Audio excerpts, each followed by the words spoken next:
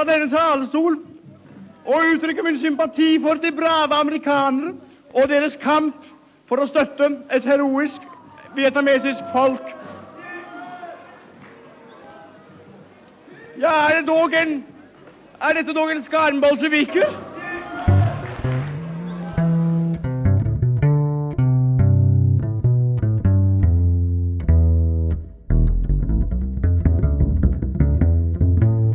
Nå er det da Easy Listening om det offentlige ordskiftet i 1970.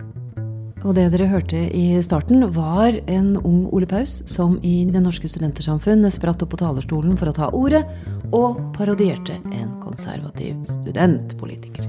Og for alle dere som tenker at det er nå det er hardt, det er nå frontene er steile, det er nå usaklighetene hagler, det er nå vi er omringet av såkalte fake news. Nei. Intet er nytt under solen. Nei. Alt begynte i Morgenbladet. Ja. Her får de på pukkelen altså den ene etter den andre. Her skal vi høre om Judas Johannessen. Og han skal stilles til veggs og henges til tørk. Han unge forskningsstipendiat Hans Fredrik Dahl, ja. Ja da. Og for ikke å snakke om Thomas Mathisen. En rød klut i øynene på en blå avis. Og alle andre også. Pål Steigan selvfølgelig, Trond Øgrim. Og en ting skal de ha. Det var ikke noe knussel. Nei.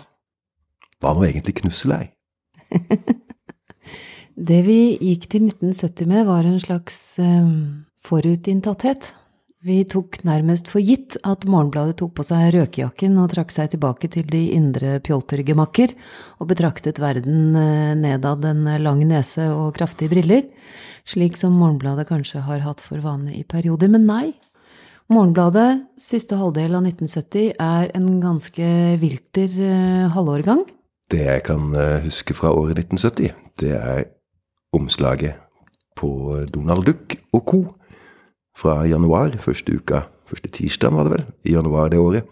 For da hadde Ole Doffen bygget 1970 som snømann, eller altså som bokstaver i snø. Og jeg husker det så fremmedartet ut, og så fantastisk nytt og friskt ut, for de 6 årene Hitler hadde levd. Og det er jo lenge siden Donald Duck har vært friskt. Det er kanskje det? Ja, jeg synes det. Det er ikke fremherskende del av ungdomskulturen lenger. Kan jeg beskrive en kort scene fra 1970 i vinter, i en glassveranda, og utenfor er det snødekte valnøttrær, epletrær, morell og kirsebær.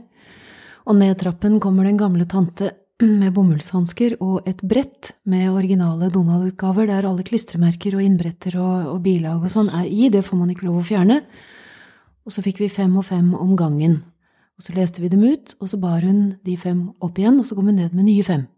For de måtte tilbake på nøyaktig samme plass som de sto. For han som eide dem, min grandonkel Hans Hauger, tegnet noen av de norske utgavene, forsidene der. Han hadde alle, absolutt alle, fra det første Donald som kom ut i Norge, og han samlet til han døde. Olav Thon vrir fra pannekake til pizza. Trolig første ledd i en større kjede, sier Thon til Morgenbladet. Han hadde pannekakehus? Det hadde han, og fremfor alt så skriver de her at han har mange snackbarer i Oslo sentrum. Ja. Og han sier at flere av mine snackbarer vil kunne egne seg utmerket til pizza. Det vi venter på for øyeblikket er et par amerikanske pizzaovner, som kan komme hvilken dag som helst. Ja, nettopp. Tirsdag 29. oktober. Norske suffere, lakeier i Maos narkotikakrig. Hasj i Norge oppblandet med opium fra Kina. Mao-imperialismen truer også Norge, skriver altså Morgenbladet på side 1. Og viser til en plakat? Ja, en plakat. Det er den rareste type nyhet, tror vi har sett, i hvert fall i denne årgangen. Skal jeg rett og slett lese hva det står i starten? Ja, veldig gjerne. Er det strid i de unge marxistiske gemakker for tiden? Eller er provokatører på ferde?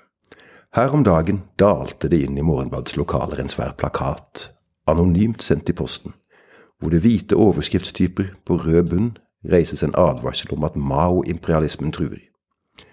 Og så står det at de som har skrevet denne plakaten, angivelig er en hemmelig gruppe av marxist-leninister, som har forfattet innholdet i plakaten, eller løpeseddelen, og at ifølge denne pamfletten er gruppen i full gang med å danne en fraksjon i SUF ML, og i andre ML-grupper. Klarer du å rydde opp i alt dette her med SF, og så SUF ML, og så ble det hva var det, MLG, marxist-leninistisk gruppe, som senere ble AKP, og SUF... Det var ungdomsorganisasjonen. Ungdomsorganisasjonen, unnskyld. Forløperen til SV, ja, altså nemlig. Sosialistisk Folkeparti. Ja, visst var det det. Og så var det disse lokallaga øst i Oslo som brøt ut og laga SUF ML, som orienterte seg mot Kina. Og etter hvert Albania. De orienterte seg mot Kina, men da skjønner jeg ikke helt hva denne hemmelige undergruppa av marxist-leninister gjør når de advarer mot Mao-imperialismen. Altså, det enda en fraksjon da? Are you the Judean People's Front? Fuck off! What? Judean People's Front. Well, the People's Front of Judea. Judean People's Front. Come, wankers. Can I join your group? Now, piss off. Det høres ut som at det inni dette ganske lille SUF ML, eller i nærheten, så finnes det noen som imot den vendingen mot Kina, og som har laget en plakat som daler inn i Morgenbladets lokaler, som anonym post, hvor det advares mot den vendingen som i ferd med å skje. Og her bruker de alle våpen, og sprer altså rykter om at disse SUF ML-lederne, Pål Steigan og Trond Øgrim, at de mottar penger fra Kina, og at dette narkotikapenger. At narkopenger finansierer politisk kamp, altså væpnet revolusjon i Norge, det det de mener? Skal vi se, det litt... Det ikke sånn at det kinesisk narkotika på gata? Jo, i grunnen det også. Ja. Gruppen som kaller seg de demokratiske marxist-leninister går imot Trond Øgrims og Pål Steigans diktatur- og terrorlinje, og hevder at enkelte kadre får personlig økonomisk støtte fra Kina. Jeg har funnet et lite lydopptak med dem også. Gjerne. Øgrim på talerstolen i DNS, Generalforsamlingen Norske Studentsamfunn, i 1970.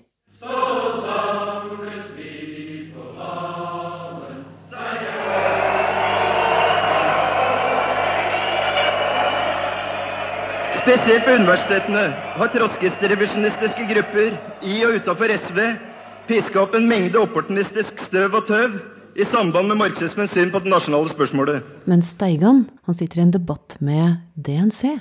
Den norske kredittbank. Ja, som overvåker og registrerer katalogfører norske suffere, ML-ere, radikalere.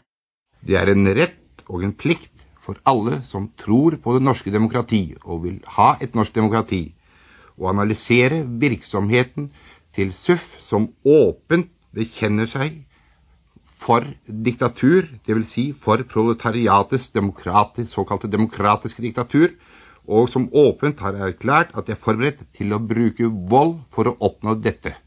Betyr det at de også oppfatter SUF som en reell trussel mot næringsliv og bankvesenet? Den infiltrasjon som SUF har drevet i den senere tid, og SUFs erklærte målsetting, viser klart at de en reell fare for oppvigleri, for ville streiker og for andre samfunnsnedbrytende aktiviteter. Dette en oppfatning som deles av de fleste i næringslivet?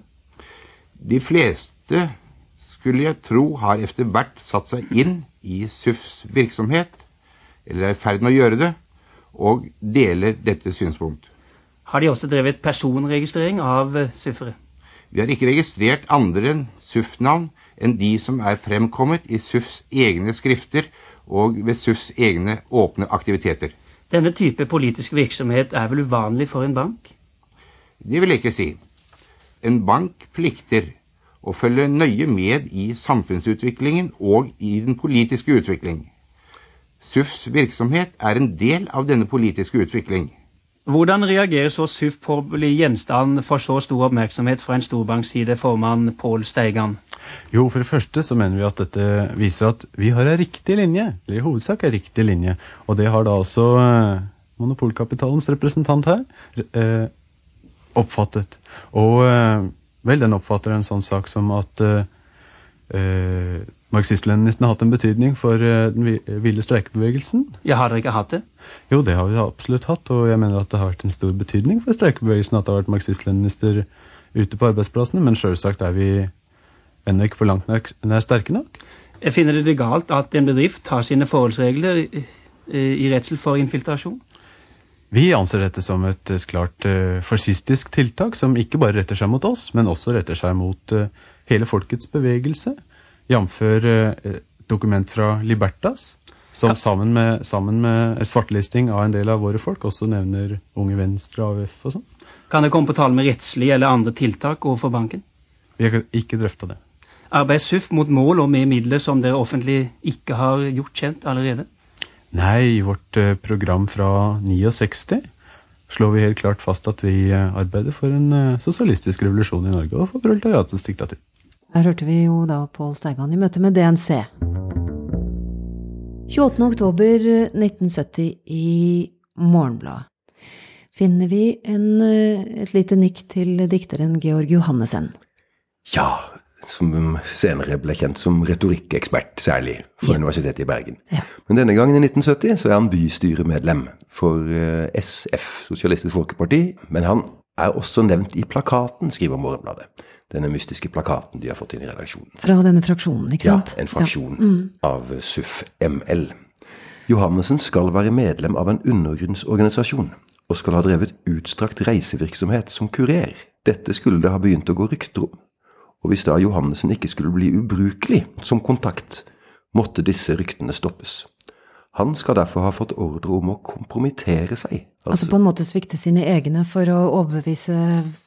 Ja, gi inntrykk av at han tilhørte den andre siden.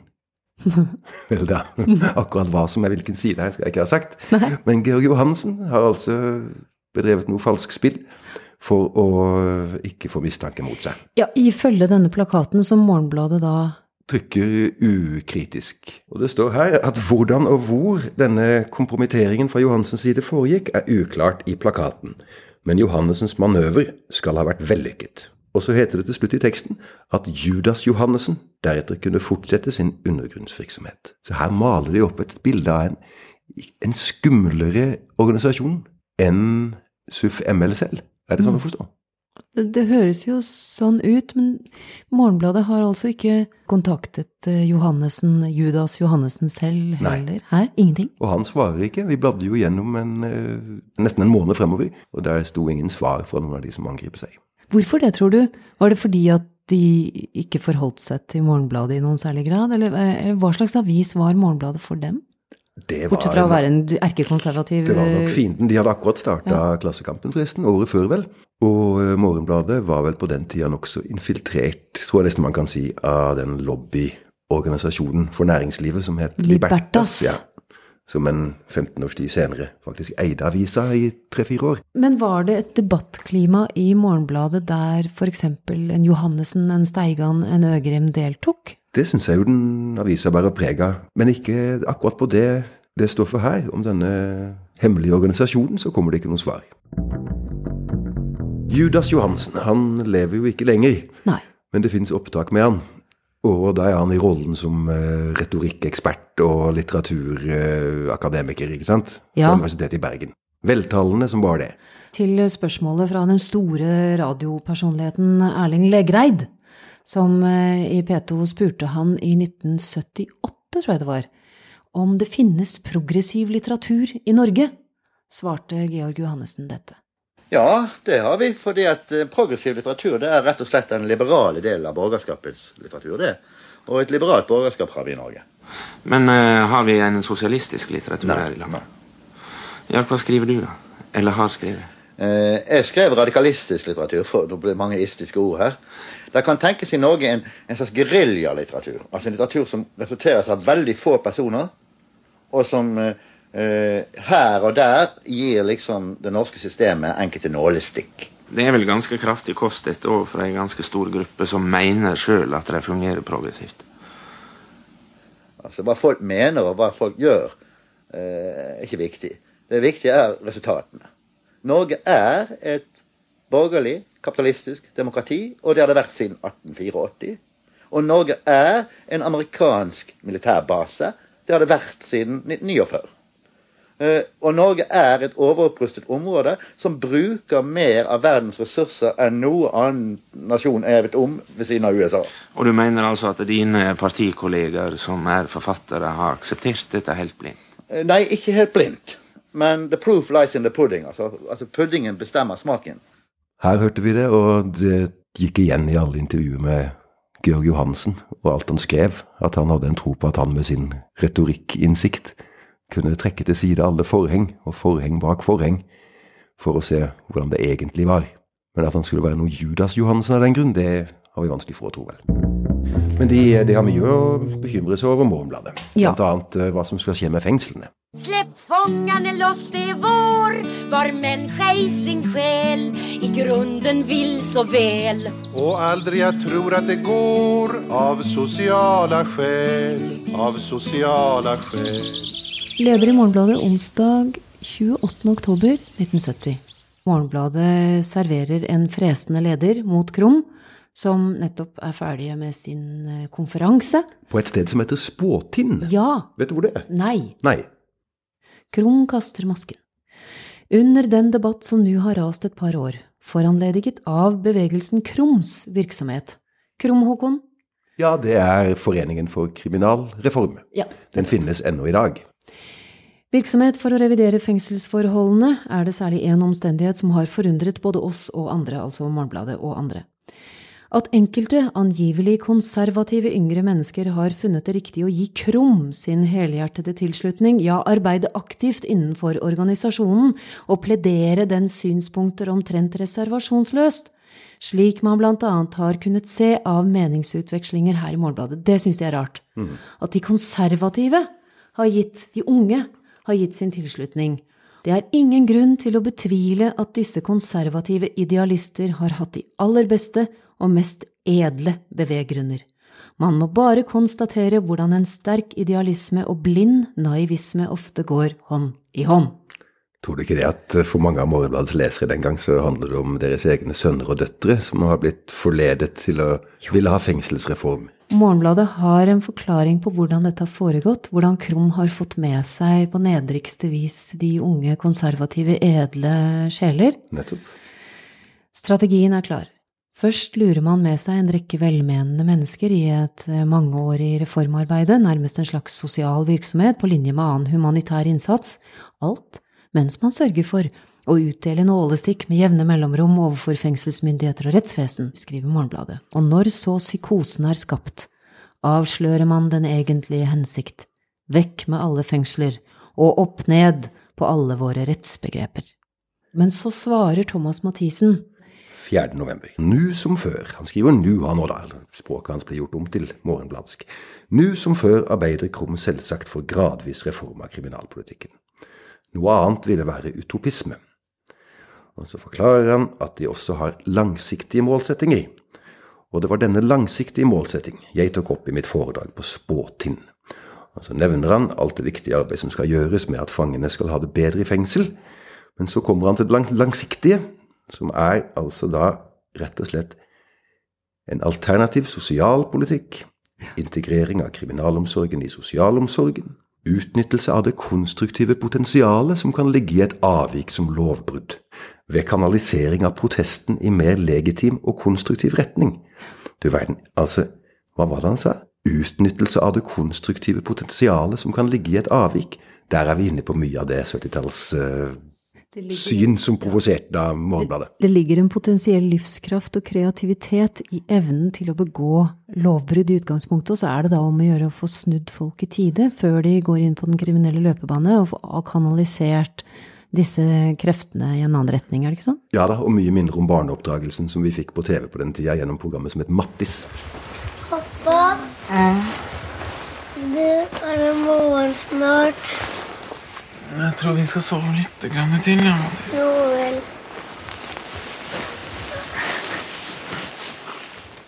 Noen ganger våkner Mattis så tidlig at mor og far ikke vil opp ennå. Det synes han kjedelig. Det var noe så. Og så sier Thomas Mathisen også at til syvende og sist handler det om endring av de samfunnsforhold som skaper kriminalitet, og de normer som styrer vårt forhold til et slik avvik. Det sier Thomas Mathisen selv. Men så står det et voldsomt leserinnlegg, for dette her vekker debatt. Og det rare at denne Krum-debatten står på samme side i avisa som det står om nyvinninger i metallfremstillingen.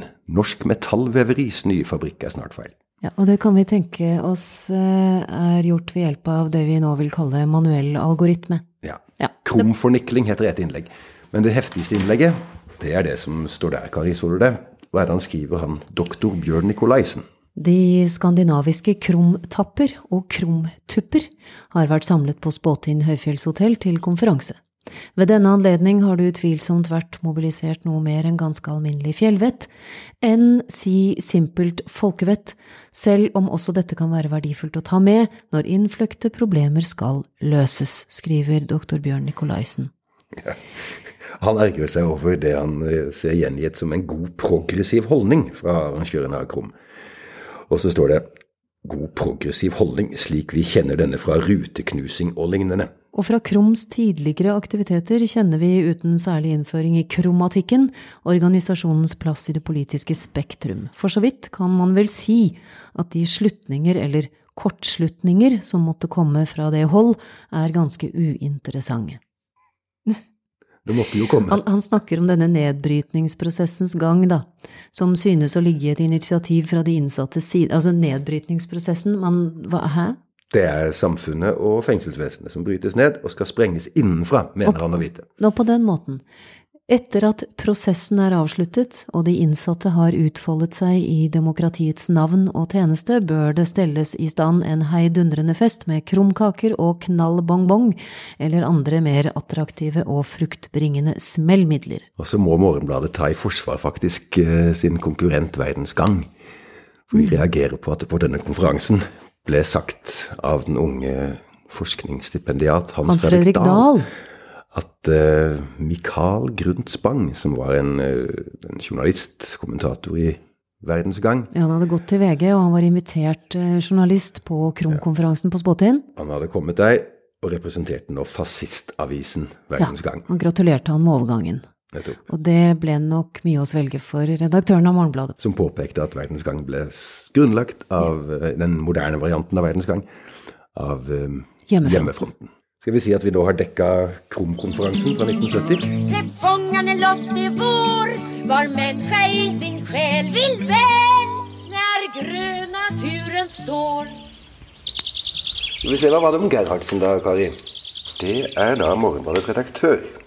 Det på bokanmeldelsehake her, som anmelder Einar Gerhardsens bok «Fellesskap i krig og fred». Og så starter han ganske fint da. Med Einar Gerhardsen forbinder man lett stillhet. Det kan ikke benektes. En særdeles stillfarende mann var Norges desidert mektigste gjennom 20 år. Stille skled han til topps. Stille gled han ut i kulissene til venstre.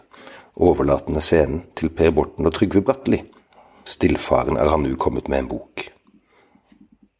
Utgitt på Norges mest stillfarende forlag, Tiden. Titlen på første kapittel betegnende Ingen store ord i dag. Skal vi slutte med noe som litt morsommere, som hyggeligere, at NRK får kjeft? Ja, for det jo nærmest et sånt system i det å være en gjenganger i Morgenbladets stoff. Det at man etterlyser hvor munterheten henne for disse herrene som lager avis og damene. De skal være livsbejane oppi all sin grettenhet også. Ja, og kritiserer blant annet radikalerne for å være noen humørløse puritanere. Ja. Særlig da for eksempel i NRK. Skal det være trist? Spørsmålstegn. Overskriften på en lederartikkel. En onsdag i november 1970. Hvor det glade Oslo? Hvor den charmerende lettlivethet? Hvor overskuddet og optimismen? Det store hus på Marienlyst fylt med mørke puritanere, som fra sitt høye stade skuer foraktelig ned på det underholdningshungrige folk. NRK-puritanerne vil voksenopplære sitt folk, vil lage seriøse programmer, hvor smil, glede og latter bannlyses. Men NRK har en forpliktelse, spesielt fjernsynet. Marienlyst må legge om, ta humoren i bruk, akseptere underholdning før kjedsommeligheten legger seg som et tåketeppe over hele norske mark. Du hører liksom klangen av meldinger om fiske.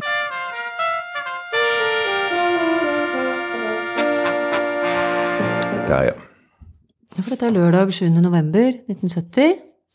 Jeg synes det så trist I NRK. Skal vi se hva NRK Fjernsyn byr på en lørdagskveld, da? Samler munterheten her. Ja da. Og lettlivetheten. Ja, mangelen på humor total.